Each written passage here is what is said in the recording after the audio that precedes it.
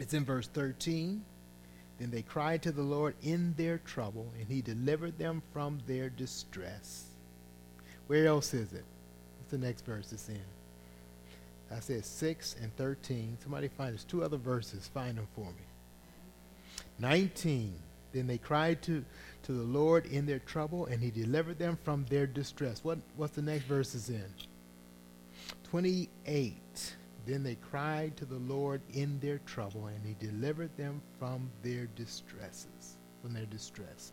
That's their testimony. Let the redeemed of the Lord say so.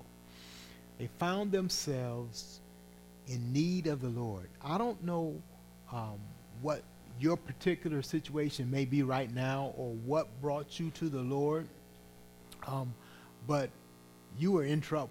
You were in some kind of trouble. You recognized in some way that you needed God. You cried out to him, and he answered, and he delivered. I believe you're here because of that. And this psalm says, let the redeemed of the Lord say so. Think of those things that God has rescued you from. He has delivered you from.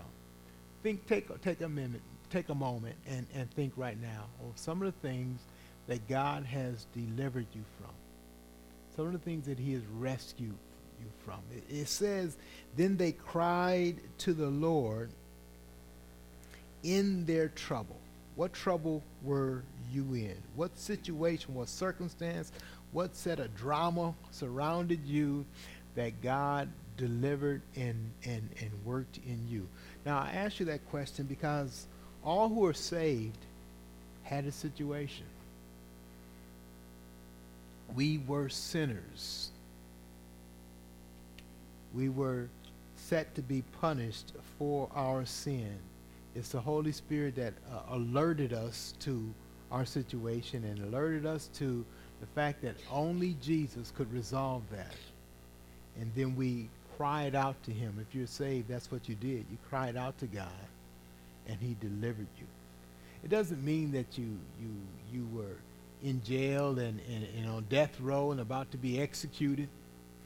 It doesn't mean that you necessarily had a deadly disease and almost died, although we have those who can say amen to both of those situations. Maybe not both exactly, but had some experiences similar to that.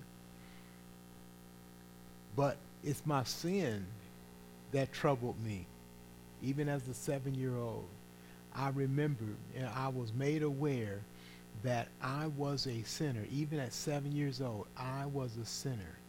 And that if I did not trust Jesus as my Lord and Savior, I was on my way to eternity without Christ, which means eternity in hell. I realized that at 7 years old. I cried out to God to help me. Not just God help me, but I knew that help was based on Jesus and what he did on the cross, and he died for my sin. So here's a testimony of each person that's been redeemed. They cried out to the Lord in their trouble. The Lord heard them. It says, he delivered them from their distresses. The other thing that's there is that God doesn't just deliver us and leave us alone and say, that's it, you're on your own, don't get in any more trouble. I hope you don't need me anymore. No, he continues to live with us, and he works with us on an everyday basis. Now, I asked you before, think about that trouble that you were in that caused you to cry out to the Lord. Now I want you to think about, what did you cry out to the Lord for today? You probably cried out to the Lord today. It may have been something simple. It may have been a headache, a toothache. It may have you stubbed your toe on a step. I don't know. It could have been a number of things, but you cried out to the Lord today. Or you just say, Lord, I don't want to forget you today. I want to walk in your ways. I want to think thoughts that are pleasing to you. I want to do the thing that is right. Help me as I go throughout my day. Whatever it is, you cried out to the Lord today. Or maybe you've been so busy you haven't had time to cry out to the Lord. You can cry out to him, Lord, Lord, in all my busyness, I should not forget you. I should not fail to pause and think about you.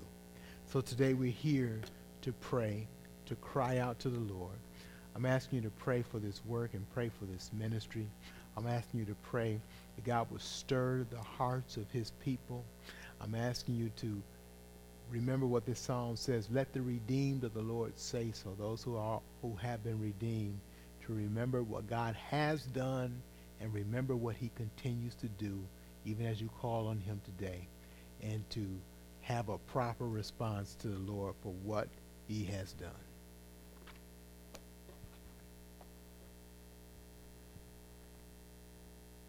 Good evening, saints. I'm going to continue our meditation in Hebrews. This will be our second to last meditation.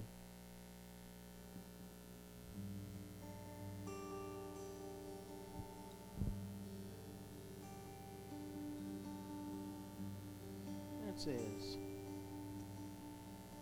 remember your leaders, those who spoke to you the word of God.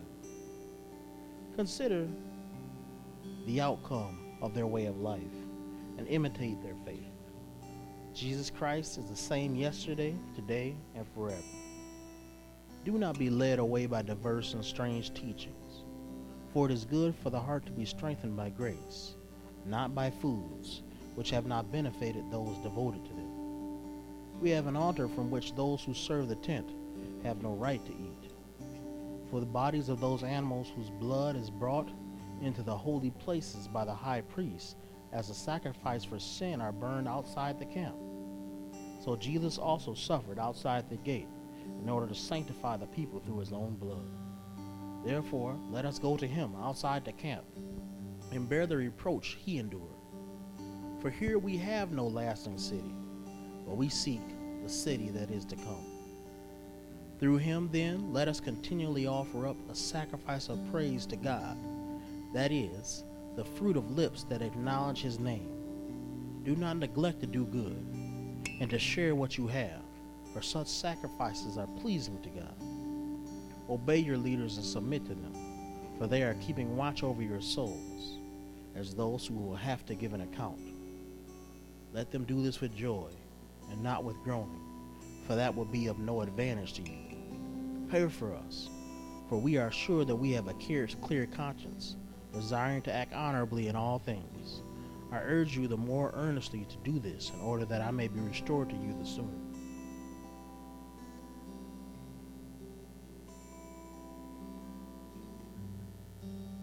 First off, when he says, remember your leaders, those who spoke to you the word of God.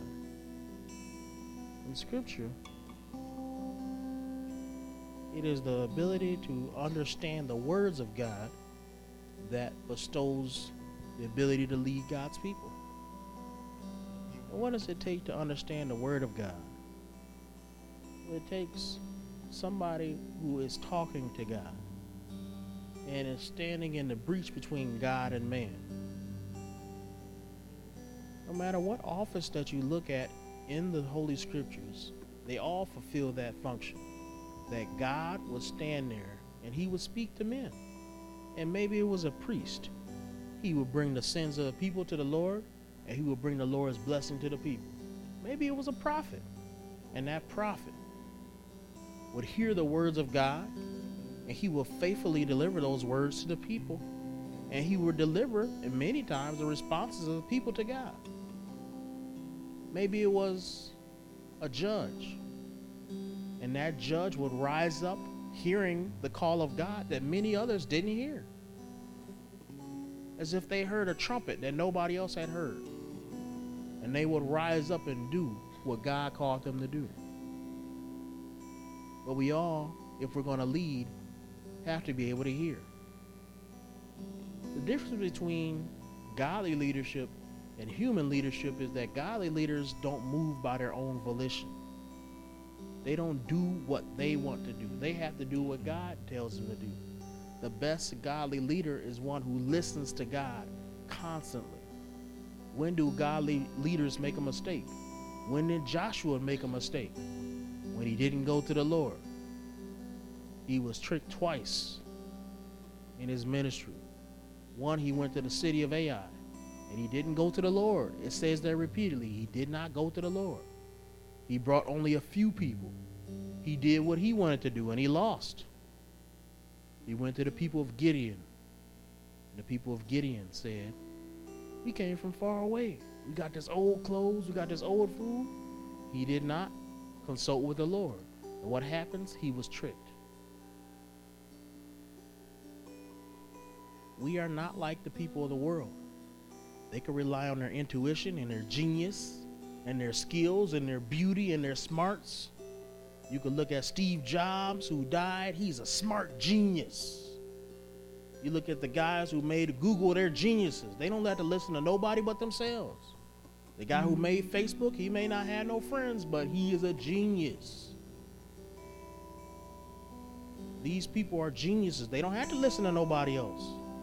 You often watch TV shows and they say, listen to your heart, follow your gut. They say things like that. But as a Christian leader, those things ought not be the way that we operate. We can't do that. Because the scripture says the heart is deceitful and desperately wicked. Who can know it? People say, listen to your conscience. We don't do that. Because we know the conscience can be seared as with a hot iron. Things that we do that are evil and we repeatedly do them, we lose a taste of fear that we used to have when we did them. If you go to a store and shoplift today, you will be nervous. But if you shoplift 5 times in a row, you will not be as scared. And if you shoplift 50 times, you won't even be scared. And if you shoplift 500 times, you might shoplift and not even realize you shoplifted. Because you have got in a pattern of doing it. And so we as Christian leaders, we can't trust our conscience. We can't trust our instincts. We can't do that. We have to go to the Lord. We have to go to the Lord enough so that it becomes a pattern, so that we do it without even thinking. Until somebody says, are you praying? I'm like, I guess I am. Sometimes, and I know Dad do this too, when I'm preaching, I'll be praying. I'll be like, Lord, help me to say what I'm supposed to say. Or help me to study what I'm supposed to study. But it's not just the preaching that's important. It's the studying and it's the writing of notes. All that stuff is important to the delivering of a faithful delivery of the word. But you can't be God's leader if you want to do what you want to do. Because then you making you God. That's why it says obey your leaders and submit to them, for they are keeping watch over your souls as those who will have to give an account. You're not my soul, right? It's not my people. It's not my church. It's God's church. It's not the pastor's church. It's God's church. In a sense, it's all of our church, but then again, who's the boss? Ultimately, we have to be accountable to Jesus Christ. He's going to call all of us account, even us kids, right? You have a song you sung on Sunday. If you did good, God is going to praise you for that. But if you didn't sing, God is going to hold you accountable for that too. If on Sunday morning when you go to Sunday school, you don't listen to your teachers, God will hold you accountable for that, won't he? He'll say, did you listen to your teacher? But you know what? That's not going to be any different than when he says to me. He going to come to me and he say, Brian, you've been learning the word this long. Did you listen to the word? Did you recall this verse? Do you remember what I told you? It's no different. Whether a child or 80 years old or 90 years old or 100 years old, we all have to obey God, don't we? It's very simple. I think one thing that he talks about in verse 13, the last thing we'll look at is, therefore let us go to him outside the camp and bear the reproach he endured. You know what? When you want to obey God, it's often that people will make fun of you for that.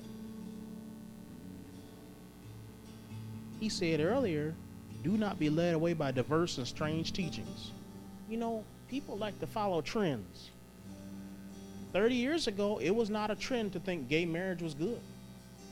So people were not for gay marriage. Now, if you say that gay marriage is wrong, people want to throw you out on the street. But we don't follow trends. 50 years ago, people could say that they believed that God created the world and nobody would laugh at them. Now, if you say that God created a flood that destroyed the world, people will laugh at you. But we don't follow trends here. We can't follow trends because Jesus Christ is the same today as he was back then. The teachings are the same. Amen. We have a faithful God. He delivered a faithful word to us. Let's trust that word that we have. Let's trust the people that God appointed to be leaders over us, right? Let's trust the Holy Spirit that he has put in our hearts to interpret the truths that he's given us. Amen.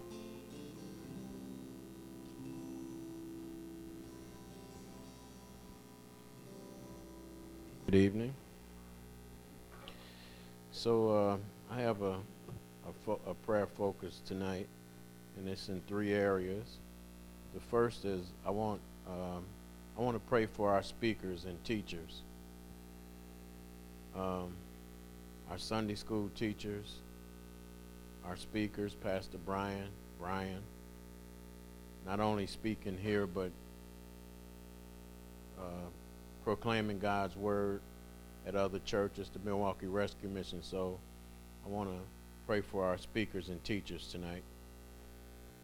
And then I want to pray for our men's ministry, that God will use this ministry to build men in the faith. And then I want to pray for our children and our youth. What a blessing from them on Sunday. And I was looking up there and I'm thinking, where all these kids come from? It was a lot of them up there, and they're from here. So I thank you for the Truth Seekers and our Sunday school. So can I get a volunteer to pray for our speakers and teachers? Beverly. And then for our men's ministry, Charles. And then for our children and youth, Heidi. I want to just read one passage of scripture. Last time I was up here, I was talking about the gray hairs.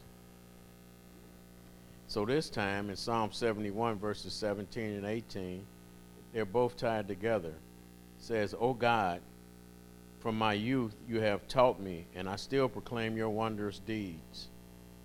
So even to old age and gray hairs, O God, do not forsake me until I proclaim your might to another generation, your power to all those who come." That's what we have here. I look at it as bottom-up teaching. Some churches have top-down teaching where only the pastor and a few anointed people know what he's talking about. Where we have, God is working bottom-upwards here. So thank God for that. So Beverly, if you can pray for our speakers and teachers, Charles for our men's ministry, and then Heidi for children and youth, and then I'll close us out.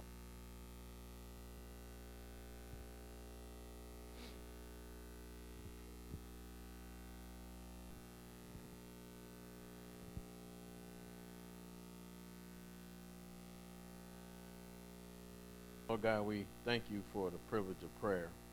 And Lord, as we call out and cry out to you tonight, Lord, that you might hear us and bless us, Lord. And we just thank you for the faithfulness of this ministry. 25 years preaching and teaching the word, Lord, growing from the inside. And Lord, we believe it is your will that we will grow in numbers, but we can see the spiritual growth that you have developed here. And we thank you so much, from the small children through the men's ministry, through our speakers and teachers. And Lord, we just so grateful to you for just allowing us to serve you here. We pray for the remainder of our service tonight. We ask your blessings upon it, for Christ's sake.